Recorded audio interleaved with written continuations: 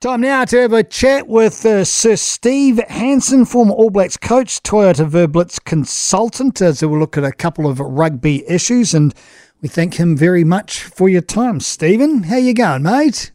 Yeah, no, going real well, thanks. Yeah, just home for a wee brief stint. Had the daughter's 21st, which was 3 days of celebration, and now we're just getting ourselves ready to go back up to Japan next week. Back up into Japan, taking a few of our All Blacks with you, I see, Steve. How do you feel about that? Well, they decided they were going to leave, so I thought, well, if they're going to leave, they may as well come to me, Toyota, so feel pretty good about it. They're both long-serving players. One hasn't committed whether he's going to go past a year or not, and we won't put any pressure on him for that. If he wants to come back and be All Blacks, that's our policy, to support any international who wants to come back and do that. And obviously Aaron is retiring from the All Black level, and so we grabbed him for as long as we could. So, no, very happy. They're both key players and great drivers of the game. Did you have much sway in their decision? Did you get on the phone to them and say, yeah, go on, you know you want to? I mean, how influential were you being over there with Toyota Verblitz? I spoke to them, but once they'd decided that they wanted to come to Japan, and then I spoke to them after that. But how influential, I don't know. You'd have to ask them, really. I was pretty keen to get them. Get that. They're players of great quality, which leads us on to the next question around this, the player exodus, if you will. It's something that New Zealand rugby has experienced before, and even though people thought post-2015 it was going to be a disaster, it actually wasn't. This is something we're just going to have to get used to. How hard is it going to be for the new coach coming in, whoever that may be, to have to, I suppose, blood a whole lot of these new players and not have some of these legends of the game around, Steve? Well, they won't have to blood too many because a lot of them have already been blooded, so... that's the beauty of injuries. That's the beauty of thinking beyond just today, and that's what All Blacks have always done. They've brought players in. Used to have tours in the old days, and that's when you were able to, have your second stringers play. And now you just take bigger squads, and you're developing players all the time. So there shouldn't be too much rebuilding. Like we talked about in 2015 or 2016. That we didn't want to use the word rebuilding, we wanted to use the word re-establish, and I think there's a different mindset to both those words, and re-establishing ourselves as a top nation was something that we wanted to do, and I think we achieved that in 2016. Well, rebuilding is a constant. It shouldn't just occur at a set time, should it? As you rightly pointed out there, as you're going on and coaching, you're developing players always. The rebuild is something that's always there. Yeah, well, that's right, and these guys are going. Like the surprise ones, I guess, someone like Richie Mo'unga, who he's only 28 and he hasn't taken a sabbatical. He's taken 3 years, and that's a personal thing for him and his family, and you can't knock that either. But he was, imagine, in contact with Foz the whole time through it, and so Foz is aware that he's going to go, and he's got Stephen in there developing him. He's got Mackenzie, who can play first five, and as he's getting older, he's even getting better there. So, of course, someone else will put their hand up. They'll find another one, and as they always do. So, they're going to leave. And in 15, we knew there was going to be a swag of them go, and they weren't just ordinary players. They're probably players of the century, the guys we lost. But it's the cycle, and rather than retire, they go and play a couple of years overseas, and obviously in McCall's case he retired, but most of them will go overseas, and that. So you just got to keep working at growing your group.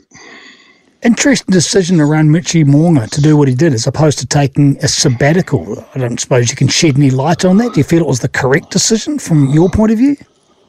No, well, it's his decision, so it's got to be the correct one for him. Richie's not a silly man. He's would have thought about everything, and he's looking to set up his family, and he's still young enough to come back and play another World Cup, and he's given himself the room to do that. Whether he does that or not, who knows? But you can't argue with a decision that someone else has made, knowing that person would have put a lot of thought into it, and all the pros and cons would have gone on a piece of paper, I guess, and he would have come up with his right answer for him and his family.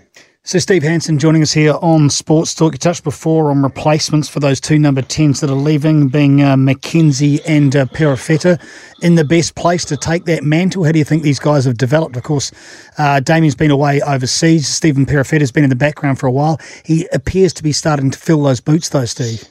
Yeah, well, he's a player that the national selectors have had an eye on even back in when, I was a head coach. We were watching him and keeping an eye on him. He had a horrific run of injuries, which slowed him up a bit, but he seems to have got over that now and developing into a fine player. And Damien, we know he's a great player and we know he can play at test level. He's played there, for the All Blacks as well as the Chiefs, and just watching him in Japan playing at first five, he was very, very good. So I think, given a decent run, he'll do a good job too if the opportunity arises.